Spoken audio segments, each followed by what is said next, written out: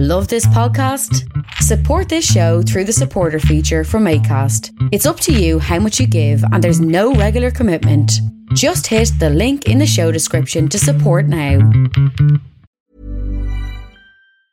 Many of us have those stubborn pounds that seem impossible to lose, no matter how good we eat or how hard we work out. My solution is PlushCare.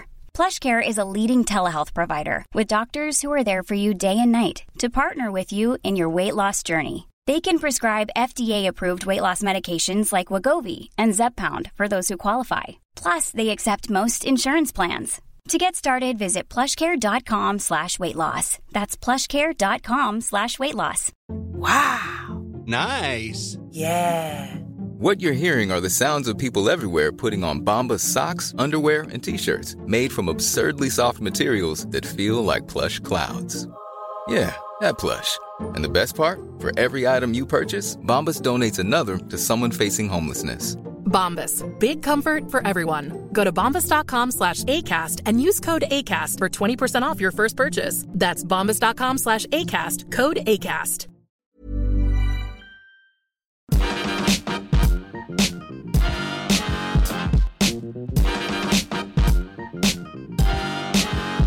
Hello and welcome to episode 37 of the Partly Political broadcast.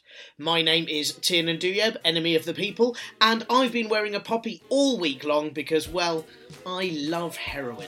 Yum yum, tasty heroin. And this week, as I said last week, there is going to be no US election stuff at all on the podcast. Now, I know you're thinking that's quite weird because it's pretty imminent. You'll either be listening to this just before it happens or just after. But that's the problem. I'm not going to be able to be up to date with the results. Things are either going to be shit for people in Iran or for people absolutely everywhere, depending on what happens. So I'm going to dwell on that next week. And of course, the issue then is, what on earth else is there to talk about that's happened in the past week? Oh yeah. Brexit fallout! Brexit fallout! Brexit fallout! For a little moment this week, it felt almost like British democracy had delivered the goods.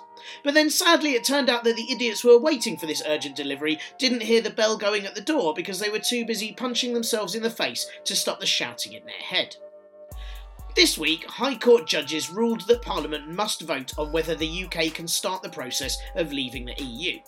And that's great, because it means that an unelected Prime Minister with an unelected Cabinet can't make major country-changing decisions without referring to elected MPs, as per the actual fucking law and democracy. The government can't use executive powers to override legislation. Only legislation as decided by Parliament can override legislation, which was the evidence put forward by Gina Miller, the lead claimant in the case. However, it turns out that all of those who campaigned during the EU referendum lead-up for a more sovereign Parliament and greater British democracy without tampering from the EU are now super angry that the Parliament they elected will be making decisions by itself. Yes, it seems no one had a clue what a more sovereign country actually meant, and they were all probably just hoping that our pound coins would soon be made of gold so they'd at least dent when they plummeted. You'd think that the High Court judges had ruled that a stupidity epidemic should be triggered instead. The Daily Mail, the newspaper now with such echoes of fascism that it makes the Necronomicon look like a cheery children's book, declared that the 3 High Court judges who upheld British law to allow for British sovereignty are now enemies of the people because they are blocking Brexit, which they aren't.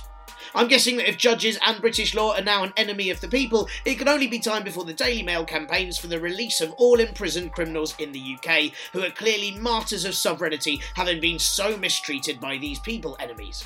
I mean, maybe some of them only murdered, so that there's more room for others' voices to be heard. So look, let's be very clear. The court haven't blocked Brexit. They haven't ignored the will of the people, as the referendum, the EU referendum, wasn't legally binding. In fact, the law has always stated that the government shouldn't be able to overturn laws or take away rights without agreement from Parliament.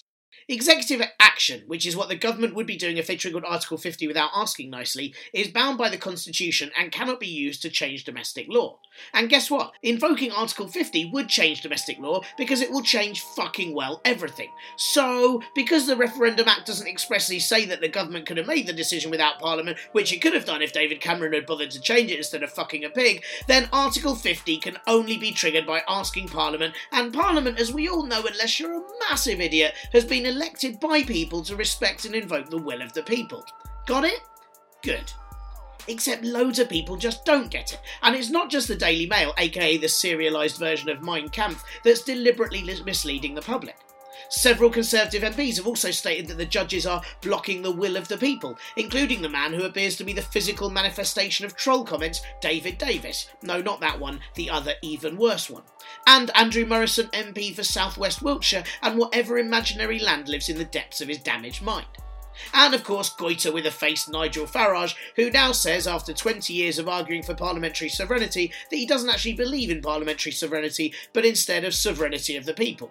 Which just really sounds like he's still so very bitter that the British public much prefer to not elect him to being anything. Of course, what Nigel Farage means is sovereignty of the people as in popular sovereignty, which is where people elect the parliament, which is exactly what we've got, proving yet again Farage is 99% racist mouth and 1% of face that looks like someone filled the carcass of a frog with dung balls.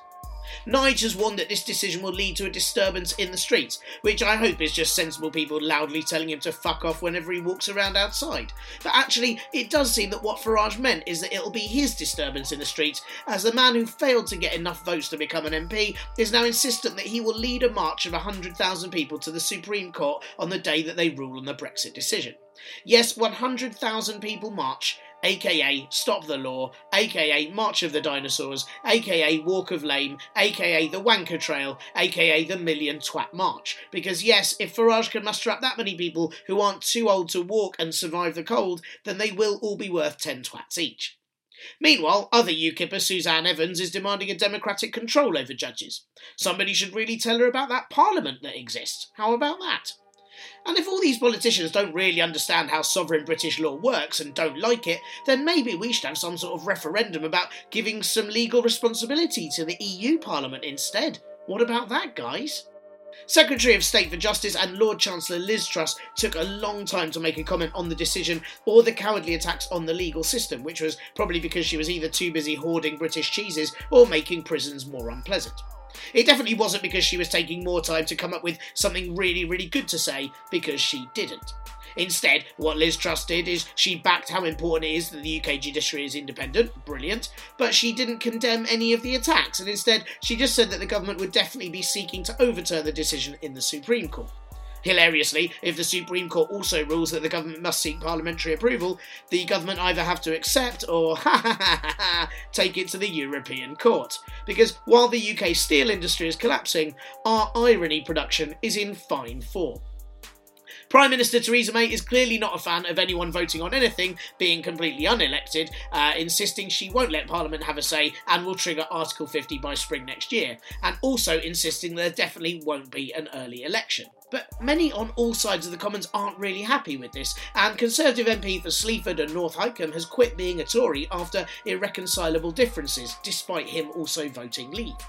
This proves the long-suspected scientific theory that once a Conservative discovers morals, they instantly cease to be a Conservative. Philip says that the label of being a Conservative no longer fits him as they've lurched too far to the right, and there's now going to be a by-election in his constituency, which aforementioned UKIP vulture Suzanne Evans says that she'll be running for. Because yes, 2016 could actually get worse for some people.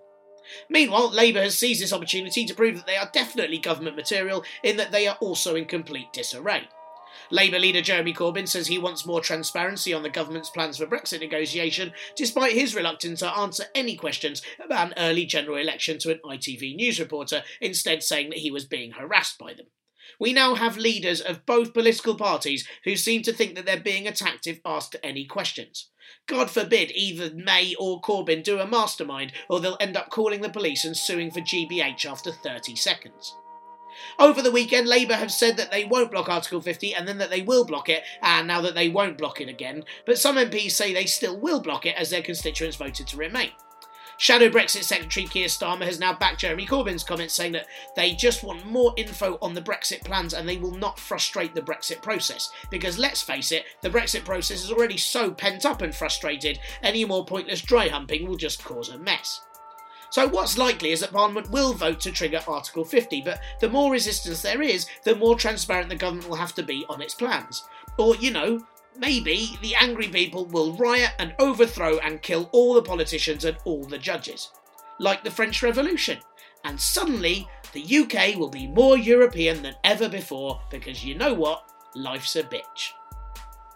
Oh, and in mini Brexit news, Walker's Crisps and Birdseye are among many brands who say prices will increase due to Brexit. So if nothing else, Brexit may have the upside of reducing British obesity issues, but only because everyone will be starving to death. On Theresa May's visit to India these past few days, she was slammed by various business leaders, including the CEO of Cobra Beer, for her attitudes towards foreign students in the UK. And not just because decreasing the amount of foreign students decreases the amount of people that would buy Cobra Beer with their curry takeaway on a Friday night before heading to the Union and puking during ABBA.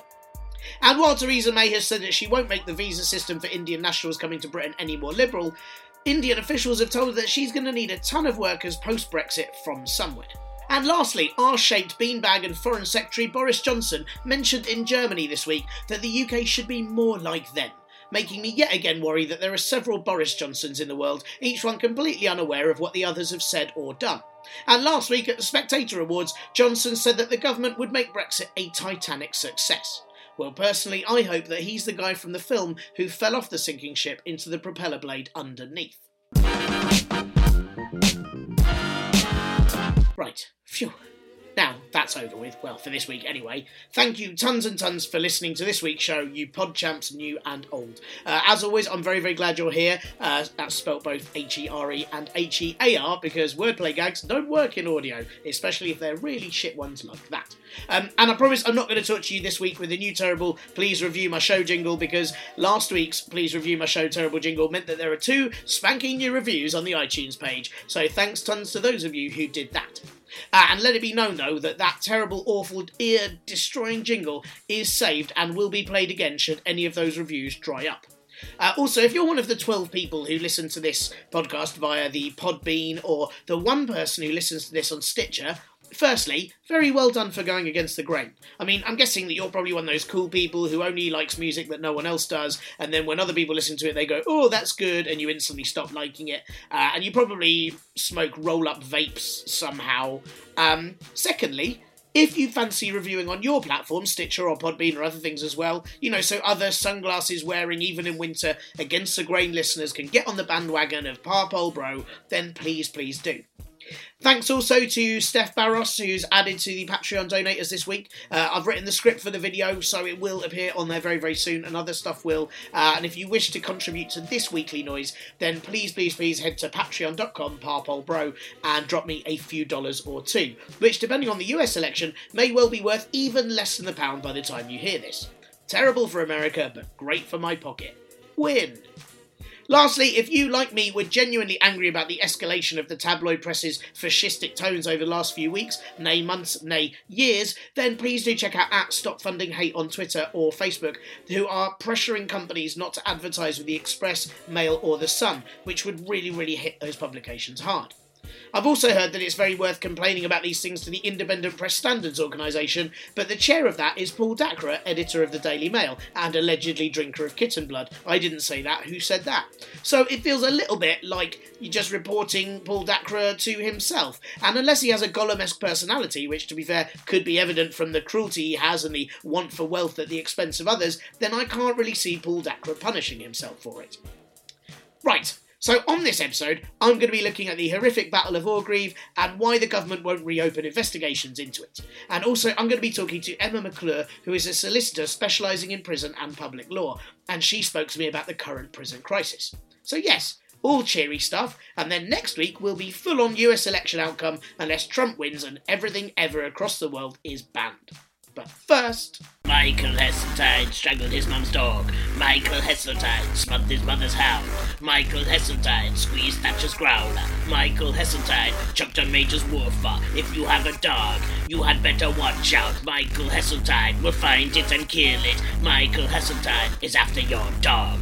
Michael Heseltine, Michael Heseltine, Michael Heseltine is after your dog.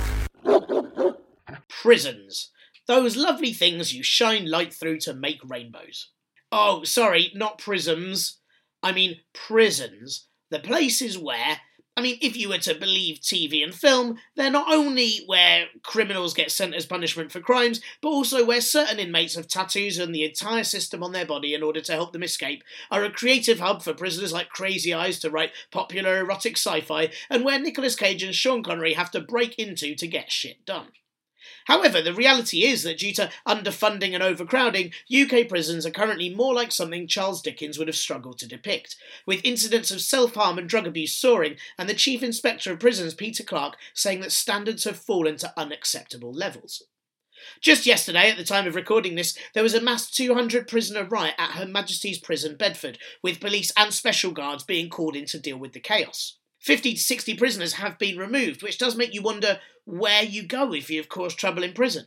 I'm guessing maybe for a continental breakfast with Nigel Farage, because honestly, I can't think of anything worse. But the riot in Bedford is despite reports in May saying that prisoners mentioned it was easier for them to get drugs than clothes or bed sheets in that prison, and 72 recommendations were given for HMP Bedford in order for them to improve, with only 12 of those recommendations being met. And right while recording this, 2 prisoners have managed to escape from Pentonville Prison using not a tattoo of a map, I've already said that's nonsense, but instead diamond-tipped cutting equipment, which, yes, is almost even more implausible than the tattoo. But Jesus, when that sort of stuff is so easily available, just how difficult is it to get bed sheets? Justice Secretary Liz Truss has said that she will increase prison staffing, but it doesn't look like it's going to be anywhere near enough. And generally, MPs really don't seem to have a clue about what to do with it all, especially as helping prisoners isn't a vote-winning issue. Conservative MP and Prisons Minister Sam Gyimah at Justice Questions last week seemed more concerned about drones that may smuggle drugs and weapons into prisons than the care of the people in it. And he suggested that eagles should be used by prisons in order to pluck these drones out of the sky. Yes, in Sam Gyimah's head, the prison system would all be dandy if civil servants just used falconry. It's often said that Conservatives are out of touch, and yet there's Sam, all up to date with his episodes of Game of Thrones. So, look, this week I spoke to Emma McClure. Emma is a solicitor for prison and public law and has a lot of experience working with prisoners and the prison system. She's also involved with the campaign work of the Young Legal Aid Lawyers, and I met her a few weeks ago at the QED Skeptics Conference in Manchester, and chatting to her then, discovered she very, very much knows all of her stuff. I spoke to Emma before Liz Truss's announcement on staffing increases, so Emma has emailed me a paragraph which I'll read at the end of the second section of our chat in order to update you on her thoughts on that. Here's Emma. So, the Ministry of Justice have just recently acknowledged that staffing cuts in prisons are a major factor in the rise of violence and suicide and self-harm. How bad have staffing cuts in prisons been? And if it is a factor, what are the other reasons that have caused those things? I mean, if there are any at all. Okay. Well, I mean, it was quite welcome to hear that they actually were accepting that that was an issue, because for a long time they were blaming the rise in violence purely on NPS, which is new psychoactive substances, sort of synthetic cannabis that has sort of flooded the prison system, which I can get onto. But in terms of staffing cuts, there have been about a third of prison staff have been lost in recent years due to austerity cuts and measures and things like that, and that has an absolutely enormous impact on prison, because you're not just losing staff in terms of numbers, you're losing experience of people who are able to deal with issues in the prison. And on top of the fact you've got fewer staff, you've got more and more prisoners. The prison population has been going up consistently for quite a long time. There's 85,998 prisoners at the moment. Wow. And the prison system is supposed to be able to only hold 76,402. Wow. So that's quite a lot. So, like the Pentonville prison, someone was murdered there not long ago. Jamal Mahmood, 21-year-old, he got killed in Pentonville prison. That prison's currently running at 142% of what it would be. The prison was designed in Victorian times to hold about 900 prisoners, and it's got over 1,300 in it now. Oh my God. And the Victorians thought it could only hold 900, so that shows you how big the problem is. Yeah. So how are prisoners? Are they overcrowding cells, or how do they fit the extra people in? Well, they'll put more. They'll double up cells. So cells that were originally designed for one person will have 2 people in them, and they'll use cells that aren't necessarily originally thought to be cells and things like that. They squeeze them in. I mean, the prisons. I mean, the overcrowding isn't universal. It's worse in different prisons and different places, but usually it's having multiple cell occupancy in cells that aren't designed to hold that many people. Wow, and I'm assuming that's not very healthy for the people that are living in them. No, of course, because obviously there'll be a toilet in there, but it's not entirely private. It's not a full cubicle, which can obviously be a little bit degrading for those people that are in there.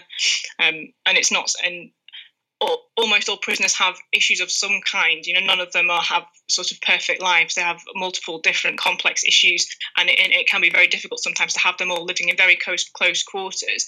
And because there aren't enough staff at the moment, a lot of them are being what they would call banged up or locked up to 23 hours a day in that room, which, you know, you or I wouldn't like to be locked in a room for 23 hours a day.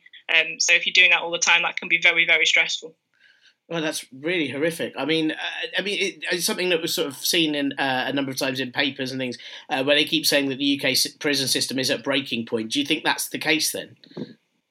Yeah, no, I think it absolutely is, because the public don't get a full idea of how bad it is. You get occasional stories, and I'm thankful that it's becoming more and more of an issue in the press, but unfortunately it's becoming an issue because you're getting all these big stories about the increase in suicides and murders and people being harmed. But I hear about it every day, and at the moment the prison should be, or at least, I don't know, that might be a political opinion, but prison should be mostly about rehabilitation. Almost all prisoners are going to be released, at least theoretically, at some point back into society, and society will want them to be reformed, to be, you know, safe to be released. But at the moment, because of the state of the system, they can't even get to the rehabilitation point because they're so unsafe and unstable. Rehabilitation can't take place properly. We need to fix that bit for prisons to actually work. And is the so if we go back to the staffing point, has that been the main area where cuts have kind of hit hardest then in prisons? I mean, it sounds obviously like that's made a major difference, and is quite a ridiculous decision to have been made in the first place. But is that the main problem that legal aid cuts have caused to prisons? Well, obviously the staffing cuts isn't an issue. Hasn't been caused by legal aid, but legal aid cuts have caused a problem because until 2013, prisoners could get legal aid for a variety of things, but it was called the Legal Aid Sentencing and Punishment of Offenders Act in 2012 reduced what you can get legal aid for. So prisoners can only get legal aid for assistance with parole hearings where they have reached the end of the minimum period they have to serve in prison. So they can't get help moving, say, from a closed prison to an open prison to get rehabilitation moving forward. Right. And they can only get legal aid for discipline matters which are particularly serious and have gone to an outside judge where they can get extra time on their sentence. That means that they can't get legal aid for sentence planning issues or issues they're having in relation to the way they're being treated in the prison system. And so we are told that it's fine, that the prison complaint system will deal with that adequately, that you don't need to employ a lawyer to do that. The prison complaint system will deal with those issues. The problem with that being obviously that you're then having prisoners who are complaining to the prison about the way the prison are treating them. Right. And in my experience, the responses to prison complaints are never very helpful. And that can obviously lead to issues of sort of frustration and hopelessness if you can't fix a problem, or you don't even know what the problem is. A lot of prisoners have mental health problems or difficulties and aren't able to articulate what the problem is. And it could be that a brief meeting with a lawyer would sort that out for them, but there isn't any legal aid for those sorts of things. Sure. And so that can lead to frustration and issues. And a lot of people attribute that to the increase in violence and difficulties because prisoners aren't able to express themselves, essentially. Sure, and I assume, so I got confused earlier. Obviously, the cuts in staff are cuts to the Ministry of Justice and Prisons, but then I presume the legal aid cuts are causing prisoners to complain about things in the prisons that are a result of the prison cuts. You know, it's a circle, I suppose, of a funding crisis. Yeah, it's a whole big mess. Like each one feeds the other, and it's all happening at the same time and causing an absolute mess.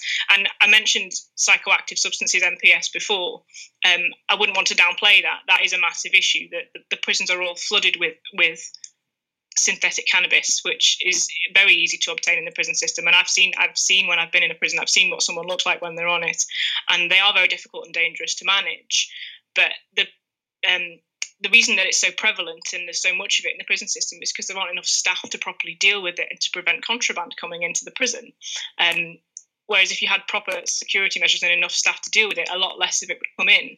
And the Ministry of Justice's response to this issue was to make MPS illegal, right?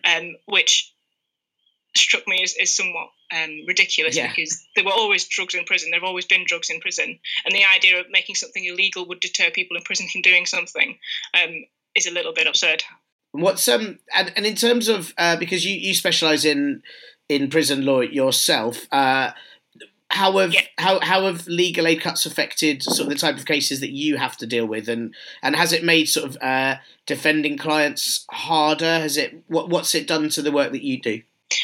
So in terms of the work that I do, as I went through before, it's restricted very much what I can do, or at least what I can be paid to do for my clients in terms of parole hearings. And so the vast majority of the work I do is parole reviews for prisoners who are eligible to be released if the parole board think that they are safe to be released. Because the test for being released is if your risk is manageable in the community. So in terms of how it affects me, there was also a second thing that happened in addition to the cuts, which happened in 2013. A little bit before that, prison legal aid was changed so that I receive only a fixed fee for the work that I do. So the fee that I receive is essentially the same regardless of how complicated the case is, which can obviously be very difficult. Some cases can be very complicated, and I could go through lots of cases where I'm essentially losing money I still have an obligation to represent that client to the best of my ability. So I have lots of cases where I'm essentially, after a certain point, losing money, but I have to continue with the case. And so in terms of how it affects the work, it means that I have to have I have to have a lot of clients in order to make money. I work for a company, it's a business, I still need to make profit. Yeah. But at the same time have complicated cases and things to deal with, which means I do have to work very long hours and things like that, and can lead to high stress and things like that. Now, I say all of that, I don't want sympathy. It's a job I went into voluntarily. Sure. But the combination of all of those things, the low fees, because the fees are also quite low, the low fees and the fact that they're fixed, and the limited amount of areas where we can get paid, means that unfortunately we have to run very high caseloads, and perhaps can't give as much time and effort to cases as sometimes they deserve, and that's a sad reality, unfortunately. Yeah, that is. Why do you think? Because I remember sort of back in 2010, I think it was Ken Clarke, when he became Justice Secretary, he said this big thing about how he believed access to justice was the hallmark of a civilised society. But it seems like the last 6 years of Conservative government, they've made access to justice harder and harder and harder. Why do you think they've attacked that area so much? Well, I mean, when he said it was kind of like a meaningless phrase when he said he was supporting access to justice, because at the same time he was cutting it. Although, I mean, access to justice is sort of an amorphous phrase and can mean various different things. It doesn't necessarily mean access to lawyers or legal advice or the courts. It can be access to an ombudsman service or citizens' advice, or just that complaints procedures are clear and things like that. But the problem is that on top of cutting legal aid and things like that, they also, just a general policy of austerity means that all these other things are also cut at the same time, which means that it makes access to justice very difficult. And in terms of the Conservative government's approach to the system, it ties into their sort of ideology of austerity, where saving money in and of itself is a good thing, regardless of whether or not you actually have positive outcomes, because they sort of still say that they've made cuts, they've successfully cut the budgets of all of these departments. The Ministry of Justice, they will always say that in their press releases for things, even when they're talking about the recent rise in violence, the fact they're accepting that the cuts to prison staff are an issue. They, in the same press release, will also say, but we've successfully cut the budget, as if that in and of itself is a good thing. And that's just a part of Tory austerity ideology, and that means that they don't sort of stop to think about whether or not cutting is a good idea anyway. And do you think that, because I found it quite hard to believe at the time, but I remember when Michael Gove was made Justice Secretary, I saw quite a... Even on a budget, quality is non-negotiable. That's why Quince is the place to score high-end essentials at 50 to 80% less than similar brands. Get your hands on buttery soft cashmere sweaters from just $60, Italian leather jackets, and so much more. And the best part about Quince, they exclusively partner with factories committed to safe, ethical, and responsible manufacturing. Elevate your style without the elevated price tag with Quince. Go to quince.com/upgrade for free shipping and 365-day returns. Hey, it's Ryan Reynolds, and I'm here with Keith, co-star of my upcoming film, If, only in theaters May 17th. Do you want to tell people the big news? All right, I'll do it. Sign up now and you'll get unlimited for $15 a month and 6 months of Paramount Plus Essential Plan on us. MintMobile.com/switch. Upfront payment of $45 equivalent to $15 per month. Unlimited over 40 gigabytes per month. Face lower speeds. Videos at 480p. Active Mint customers by 531.24 get 6 months of Paramount Plus Essential Plan. Auto renews after 6 months. Offer ends May 31st, 2024. Separate Paramount Plus registration required. Terms and conditions apply if rated PG. I'm Sandra, and I'm just the professional your small business was looking for. But you didn't hire me because you didn't use LinkedIn Jobs. LinkedIn has professionals you can't find anywhere else, including those who aren't actively looking for a new job, but might be open to the perfect role, like me. In a given month, over 70% of LinkedIn users don't visit other leading job sites. So if you're not looking on LinkedIn, you'll miss out on great candidates like Sandra. Start hiring professionals like a professional. Post your free job on linkedin.com/people today. Few people in the legal world sort of saying that he'd done quite a good job, which seemed to be mainly because he'd reversed lots of Chris Grayling's policies, which is a ridiculous reason to be a good Justice Secretary because you've just undone what the previous one did. But I mean, was that an advancement? And in comparison, has Liz Truss been doing an okay job, or how are things as they stand? Yeah, so it was a sorry state of affairs to say that. Well, no, to be fair, and I was surprised myself when I heard when I felt this way. Michael Gove was an okay Justice Secretary. Right. Partly, yes, because he did reverse a lot of the things that Chris Grayling had tried to put through, which were terrible, like further cuts to criminal legal aid representation and banning books for prisoners and things like that. But also because he was also making sort of positive noises about prison reform and what needed to be done to reform the prison system. There were some things that I would perhaps disagree with in terms of what he wanted. One of the things he wanted to do was give more control over budgets and rules to individual prison governors, which again is a sort of a general Tory sort of inkling towards privatisation and choice and things like that. But he was at least making the right noises in terms of what the problems were and how to fix them. And he also made noises in relation to there's a type of prisoner called an IPP prisoner. IPP stands for Indeterminate Sentence for Public Protection, which is a kind of life sentence which they gave out between 2005 and 2012 until it was deemed to be unlawful. And it was given out to people who had committed an offence on a set list of offences. And they were generally serious offences, things like robbery, burglary, some kinds of assault, things like that. And if you committed a second of those offences, or the offence you committed was particularly serious, you could get a life sentence for that, the same way that you would get one for murder.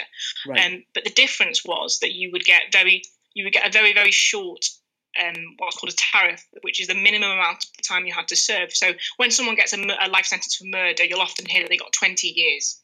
And that means that you have to serve at least 20 years. And then you're eligible for release if you're deemed to be safe to be released. Sure. With IPP prisoners, that minimum period could be as little as 6 months, and it was normally like a couple of years or something like that. And initially, that sounds like a good idea. Lock them up as long as they're dangerous, and when they're sort of quote fixed, we could let them out and it'll be fine. But the problem was that they gave those sentences out like sweets, thousands and thousands and thousands and thousands of them, without any additional resources to help them deal with the issues that got them into prison in the first place, so they could be safe to be released. And that caused that's another problem with overcrowding and people getting stuck in the prison system. And so that was deemed unlawful in 2012, but we still have this issue of thousands and thousands of these guys who are still in prison. For if I told you what they were in prison for, you wouldn't believe they're still in prison 10, 11 years later. Right. But they are due to sort of lack of resources to rehabilitate them, essentially. And Michael Gove was making positive noises about that sort of thing. That's just one of the other issues he was making positive noises about. But then, of course, he's been replaced by Liz Truss. Initially, she seemed quite positive. She was saying she was going to carry on with what Gove was doing. that was fine. But then a couple of things happened. Obviously, Brexit has happened, which means the government is doing nothing really at the moment except trying to work out what to do with that. Sure. Firstly, and secondly, she's since sort of had a sort of a very lacklustre performance in front of the Justice Select Committee, where she kind of said, actually, no, we're not going to do what Michael Gove said. It's come out that she's previously said she thinks prison needs to be tough, unpleasant and uncomfortable. Forgetting that the prison sentence is the punishment. You don't go to prison to be punished. And we haven't really heard anything else out of her since. And apart from that, there will be some legislation at some point which doesn't really take into account how critical the situation currently is in the prison system, and waiting for legislation at this point is just not good enough. That it's in crisis and something substantial needs to be done. She has offered, I think she said 14 million extra for new officers in after that Jamal Mahmood was murdered in Pentonville. Right. But that is a drop in the ocean compared to how many staff have already been lost. And whilst you could recruit new staff, you're not going to get the experience back that you've lost. So at the moment, I'm feeling a bit downhearted, to be honest, about the Justice Secretary. We'll be back with Emma in a minute, but first... The Home Secretary, Amber Rudd, said that there will be no inquiry into the Battle of Orgreave, an event that is not only known as the most violent day in the year-long miners' strike of 1984 to 1985, but also a possible catalyst for the Hillsborough tragedy, as many of the same South Yorkshire police were involved in both. Now, if you, like me, were just a wee lad at the age of 4, or perhaps even a mere thought in your parents' eyes, or occupying a former life as a woodlouse or octopus in 1984, then you, like me, may not remember Orgreave. Even though cephalopods have amazing memories, but I'm pretty sure they were just too busy being creepy in the sea. So, here is a small recap. By the 18th of June 1984, the miners had been on strike to prevent further colliery closures and protect their jobs, while Theresa May OS1 Prime Minister Margaret Thatcher refused to negotiate with them at all because she fed off hate. On this particular day, the National Union of Mine Workers gathered 5,000 picketeers from all over the country with the aim of blocking lorries driven by strike-breaking scabs from collecting coke from the mill at Scunthorpe. That's coke as in the fuel, not the drink or the drug, that either of which would have made this situation so much worse. The miners aimed just to use their numbers en masse to block the lorries and nothing more, but 6,000 police officers with riot gear and 42 mounted police officers and many police dogs all turned up. And that isn't really the sort of gear you bring if you're just going to engage in social fun bants, unless you're in a really extreme battle reenactment group. The police surrounded the protesters and Assistant Chief Constable Anthony Clement ordered a mounted charge against them, attacking the miners and injuring many. There followed a pause where many of the picketers left, the coke plants closed, and the lorries stopped, but the police stayed and waited until they massively outnumbered those who were left, even though they posed no threat. And reports say that many were playing football or even sunbathing. And despite this, there was another mounted charge chasing picketers into the streets of Orgreave village, and again, many were injured. Following what QC Michael Mansfield called the most violent clash in British industrial history, 95 picketers were charged with riot or, for a few, violent disorder. But all of the trials fell apart when evidence from the South Yorkshire Police was considered unreliable on account of quite a lot of their statements having almost exactly the same wording as each other, which either means it was a frame-up or at some point in the late 70s the South Yorkshire Police were all assimilated by the Borg. The police agreed to pay out just under $500,000 in compensation and £100,000 in legal fees in an out-of-court settlement to 39 of the miners who'd been injured, but not a single police officer was ever disciplined for misconduct. So sure, I've got some bias, as to me that sounds a lot like a big old stitch-up where the police were used as a state tool to carry out legalised violence. The miners that were there then say that the police definitely brought the fight, and while there is evidence that the miners threw stones at the police, it's widely regarded that the cops used completely disproportionate force. You only have to look at some of the photos and the footage of the Orgreave battle to see that for yourself. Human rights group Liberty still refer to it by saying there was a riot, but it was a police riot. The Orgreave Truth and Justice campaign that was set up after the incident and fights for pretty much what it says on the tin, they've been campaigning for an inquiry into the event for ages. But in 2015, the Independent Police Complaints Commission said they wouldn't investigate it because, too much time had passed. That's one of those stock excuses you use if you can't be asked or don't really want to do something, isn't it? They may as well have said, "Oh, but it's so far away," or "Yeah, but it's cold outside and I already have my pyjamas on." Because this sort of excuse was used despite there being new evidence emerging in 2012 that the police had coordinated their arrest statements and that South Yorkshire Police had referred themselves for the inquiry in the first place. If police operated in the same way with criminals who hand themselves in, then we'd be in total trouble. Hi, I'm here because I killed a ton of people and here's the evidence. Oh, thanks, but we won't bother as too much time has now passed. On your way, son. Since then, through the success of the Hillsborough inquiry in bringing justice to the families of the victims of that tragedy, more evidence of corruption in the South Yorkshire Police has come to light, and several now retired police have given very, very damning accounts of officers who seem to be relishing the chance for a fight in Orgreave, attacking people when they were already down, and further accounts of signing statements that have been pre-prepared by officers who weren't involved. So when you hear all of that, surely an inquiry into the Battle of Orgreave is a no-brainer. It would take all of 10 minutes and then justice could be had for the campaigners and their families. But instead, Amber Rudd has said there's no sufficient basis for an inquiry as there were no deaths or wrongful convictions. Because, according to the Conservative Party, unless someone dies, there's really no need to say sorry. And even then, it's only if anyone else saw it happen. Rudd has also said that policing has changed quite a lot in the last 30 years, so there would be no lessons to learn from an inquiry and therefore no benefit to the public. Even though sometimes just finding out that even our politicians can say sorry is a pretty big benefit for the country overall. Amber Rudd criticised Labour's Andy Burnham for trying to politicise her decision when he said the lack of inquiry was just a naked political act. But clearly he was right, and it is, because if it turns out that it was just a mass police cover-up, then that is another dent in the ever-so-shiny grave of the godmother of neoliberalism, Margaret Thatcher. In fact, a former minister in Thatcher's cabinet said that they were afraid that an inquiry into Orgreave would be seen as a stick with which to beat the Thatcher government with. And considering how callous a statement that is with what happened at Orgreave, Amber Rudd's decision is a definite injustice. And now, back to Emma.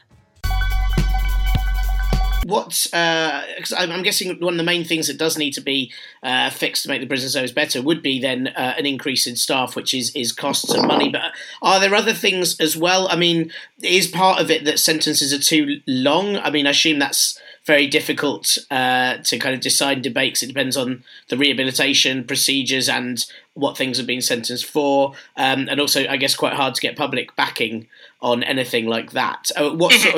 What would be the things that should be implemented as well as, say, more staff? Yeah, so a big part of the problem is that you don't get votes for campaigning on behalf of prisoners because most people like to think that situation is never going to affect them. The scary men are behind the big wall. We don't need to worry about it. And that's part of the problem because people don't want to engage with the issue and sort of think that if you've broken the law, you deserve to go to prison and that's it. When it's obviously not as straightforward as that. In terms of other things that would help, obviously staff is a big issue. They need the first and most critical issue at the moment is they need enough staff to manage and keep the prisoners safe because whilst they are in prison, they are under the custody of the state. It's the state's responsibility to look after them, and they need to do that. Other things that need to be done in terms of sentences. This is a difficult one because obviously can get into sort of, again, can be quite political. And obviously your podcast has political in the title. I realise as I'm saying that. That's fine. Be as political as you like. Yeah. So in terms of prison, it depends what we want prison to be for. I think that prison should be for rehabilitating people and protecting the public from people who are dangerous.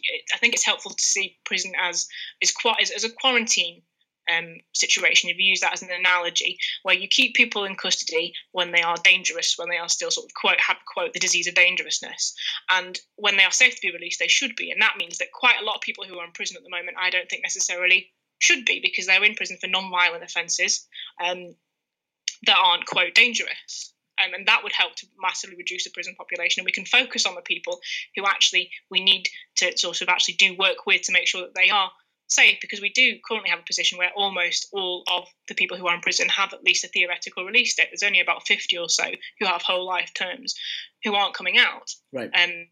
So we need to really sort of decide what our focus is. And if it's rehabilitation, then we need to get the prisons in a position where they are safe enough to actually have time to be rehabilitated rather than being locked up 23 hours a day when they can't do anything.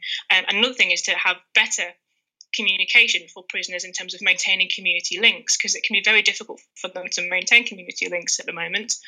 If you're locked up in your cell all the time, you've only got an hour to go and call somebody. Calls are expensive for prisoners to make.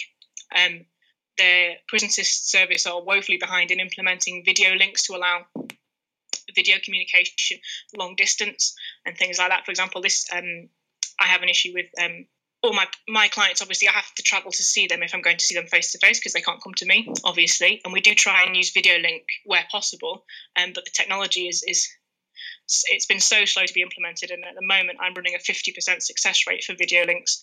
The technology either doesn't work, or the prisoners aren't brought to the visit because there aren't enough staff because there's an incident on the wing that day. Right. So there's a whole lot of things, but I won't go on too long because I could go wrong for the rest of the day, I think. Various issues, but yeah, I'll stop there for now. Yeah, I mean, it's a thing, isn't it? I suppose if you're trapped in a place that's not helping you to see the outside world as somewhere that you want to go back to, you know, if it's not giving you any kind of outlook, then that's not going to help rehabilitate people in any way, I guess, is it? Yeah. So, yeah, and I guess another thing that just occurred to me. Yeah, just another thing that's occurred to me with that, for example, and the disconnect between what I think needs to happen and the public is, for example, say the case in relation to prisoners voting, which the UK lost in the European Court of Human Rights. That at least some prisoners should be allowed to vote. And if you recall, at the time, David Cameron said that the idea of prisoners voting made him physically sick. And I think he's perhaps felt a bit unwell more frequently since then, if that was making him ill at the time. But being able to vote, being able to engage in society, again, is something that could help with the rehabilitation of offenders. Now, the thing is, one of the prison newspapers, I remember at the time when that case was going on, ran a pretend election within the prison service to see what would happen. And the thing is, the turnout was appalling, as it is in the general population. Right. But for the people that are interested and engaged, it's another avenue for them to help for rehabilitation. But there's a disconnect there between what would be good for rehabilitation and getting people back into society and what the public feel clearly if David Cameron's saying things like that. So, yeah, I always find it interesting how particularly when we look at Scandinavia for a lot of stuff, but often there's reviews of their prisons that are open air ones and all sorts of different schemes, and they always say how successful they are, and yet we never seem to take any of those policies on board for here. It would seem very strange. Scandinavia are closing prisons. Their population is reducing so much. They're closing and mothballing prisons because their prison population is going so low. And their reoffending rates are half of what ours are. That's incredible. And that would save money in the long term as well, doing that.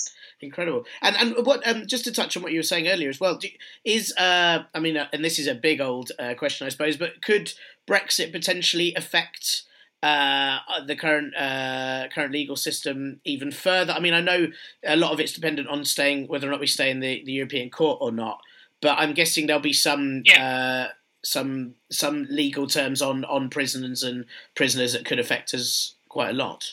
Yeah, I mean, it's not entirely clear at the moment, but as with everything to do with Brexit, because it doesn't look like anyone in the government actually thought about it before doing it. But in terms of Brexit itself, how it could affect, obviously, EU law governs lots of different things, including lots of things to do with the Ministry of Justice, which could have impacts, though I'm not quite clear or familiar with exactly what they are at the moment. I know in relation to, say, private prisons, EU law governs a lot of stuff in relation to procurement and contracts for private prisons to deal with anti-corruption and making sure that they're fair deals, which could have an issue. But I mean, to put my Brexit hat on for a second, that means also that they'd be quicker and there'd be less bureaucracy. But I think private prisons are a bad idea in general, but I won't get on that particular high horse because we're talking about Brexit. In terms of how it's affecting the prison system more generally, Brexit's taking up the government's time entirely at the moment. We are effectively not been governed for a few months because everyone's trying to work out what on earth to do about Brexit. And so other issues like prison reform that I was talking about with Liz Truss, nothing's happening because everyone's dealing with this nightmare of Brexit at the moment.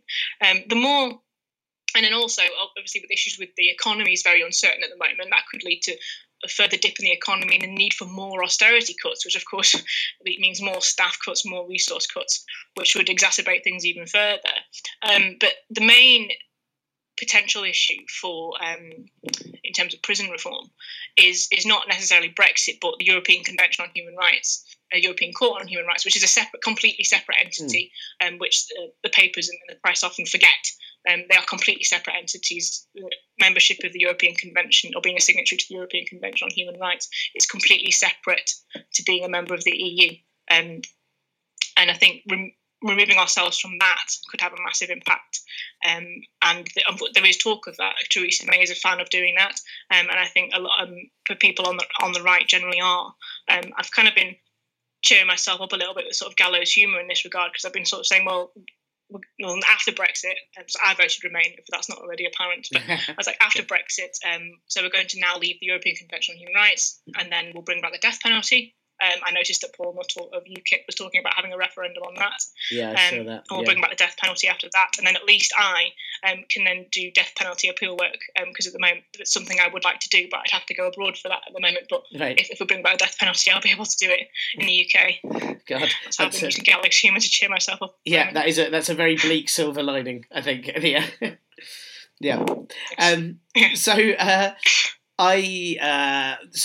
mean, I don't know of many. I'm not hugely au fait with the legal world, but I know that there are groups like Justice Alliance they're a group of lawyers and legal experts who are opposed to all the cuts on legal aid. Are they a decent group, Justice Alliance? Are there other ones or other websites and groups that people should check out if they're interested? Yeah, Justice Alliance are great, and there are lots of them there and about. I'd also recommend the Justice Gap, which is a website that talks about issues since the cuts to legal aid in 2013, because of course we focused on prison. In 2013, legal aid was taken away from lots of different areas, and we could have a whole other podcast about the different areas, but I've sort of very much focused on prison today. Also, there's the Howard League for Penal Reform, which is a very old charity to do with prison reform. Them and the Prisoners Advice Service at the moment, they're campaigning to try and get back some of the legal aid that was taken from prisoners back in 2013. There's also people like there's a guy called Alex Cavendish on Twitter, I think, and he's got a blog. He's an ex-prisoner. He's a prisoner and an academic, and he blogs and reports on prison issues at the moment. And he's very good at keeping people up to date on what's going on in prisons. Like I noticed today, he's tweeting about the fact there is an ongoing serious incident at HMP Birmingham right now, as we're talking about it. And it's interesting to see the juxtaposition between what information that he's able to obtain and the information the Ministry of Justice put out, which is obviously the Ministry of Justice's press releases are something to behold sometimes in terms of sort of their Kafkaesque or 1984 nature of black is white and up is down. But there's some of the things that I think people should keep an eye on. Excellent. And in terms of, I guess, if we don't bring the death penalty back here, hopefully we won't. And if Trump gets into the States, I guess you'll be heading over there to defend most of the population. Don't even joke about that. Yeah. Yeah, gallows humour a little bit too far there. A little bit too far. Thanks very much to Emma for chatting with me. We spoke over a week and a half ago, which was before the Bedford prison riots and the prisoners escaping Pentonville, and of course before Liz Truss announced that she's going to be increasing staff in prisons. So I asked Emma about the latter, and she sent over a statement for me to read on her thoughts about that. So let me read that out now. Emma says, "The devil will be in the detail. Whilst a significant increase in staff should be welcomed, the number promised, which is around 2,500 in total, is not anywhere near the over 7,000 staff that would bring numbers to pre-2010 levels. There's also no detail on remuneration for these new officers. There's currently a massive issue with staff retention due to low pay, inadequate training and lack of managerial support, all things that happened under Chris Grayling.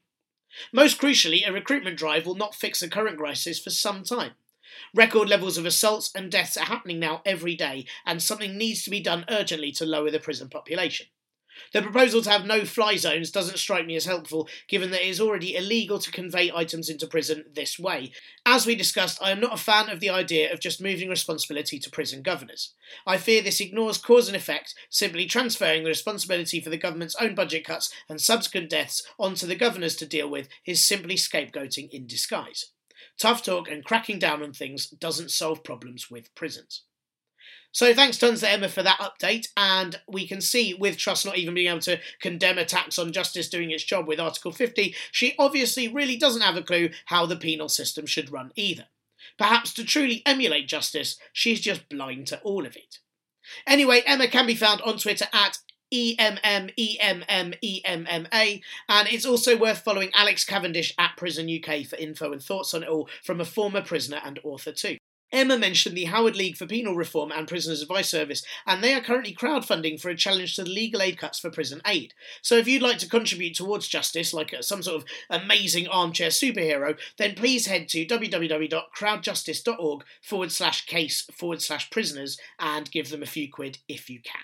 As always, if you have anyone you'd like me to interview or subjects you'd like me to find someone to interview about, please do let me know. You can always drop me a line at parpolbro on Twitter, parpolbro on the Facebook group, or partlypoliticalbroadcast@gmail.com. Or if you're Sam Gimire, just send an eagle to the usual address. This week, being concerned about asking what animals you thought other MPs might have strangled in regards to Michael Heseltine, or jinxing the US election by asking for your favourite type of apocalypse, the question of the week was all about SARS. No, not the popular Asian illness making everyone look like doctors in airports. SARS, as in the title used for Slavic monarchs and rulers, and now just dished out willy-nilly thanks to Mayor of London's Sadiq Khan giving Amy LeMay the appointment of London's Night Tsar. Which is a tricky role to fulfil, as due to light pollution, you can't really see many SARS at night in the big city.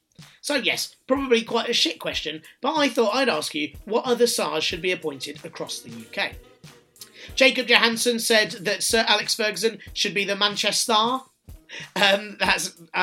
He didn't put an accent on it, but I can only read it out like that. I do apologise to any Manchester listeners. James Cook said that he'd like this guy to be the drug czar, and he sent me a picture of a man called Eli Good. Almost the song, not quite James, but points for trying.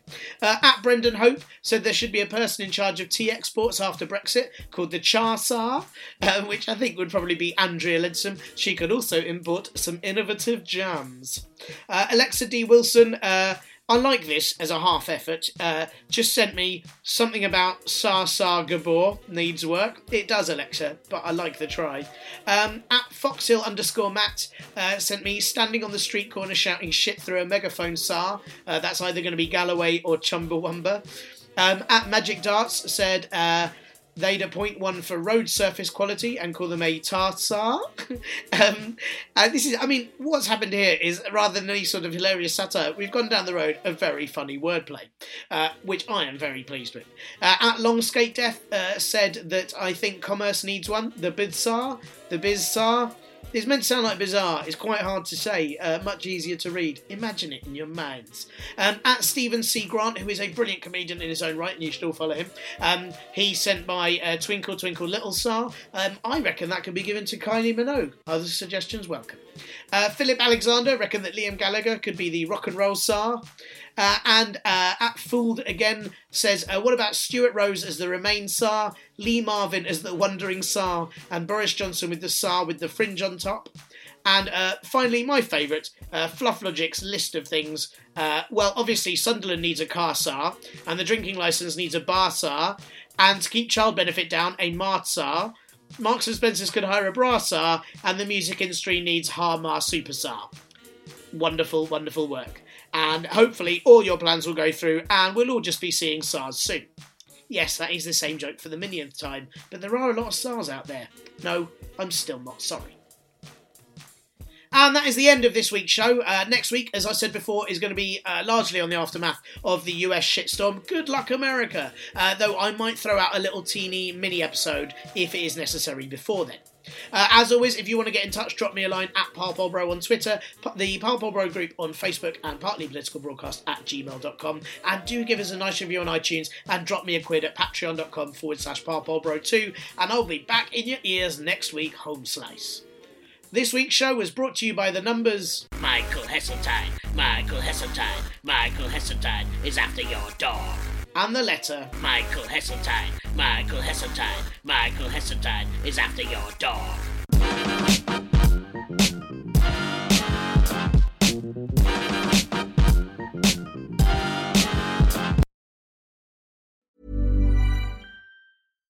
Even when we're on a budget, we still deserve nice things. Quince is a place to scoop up stunning high-end goods for 50 to 80% less than similar brands. They have buttery soft cashmere sweaters starting at $50, luxurious Italian leather bags, and so much more. Plus, Quince only works with factories that use safe, ethical, and responsible manufacturing.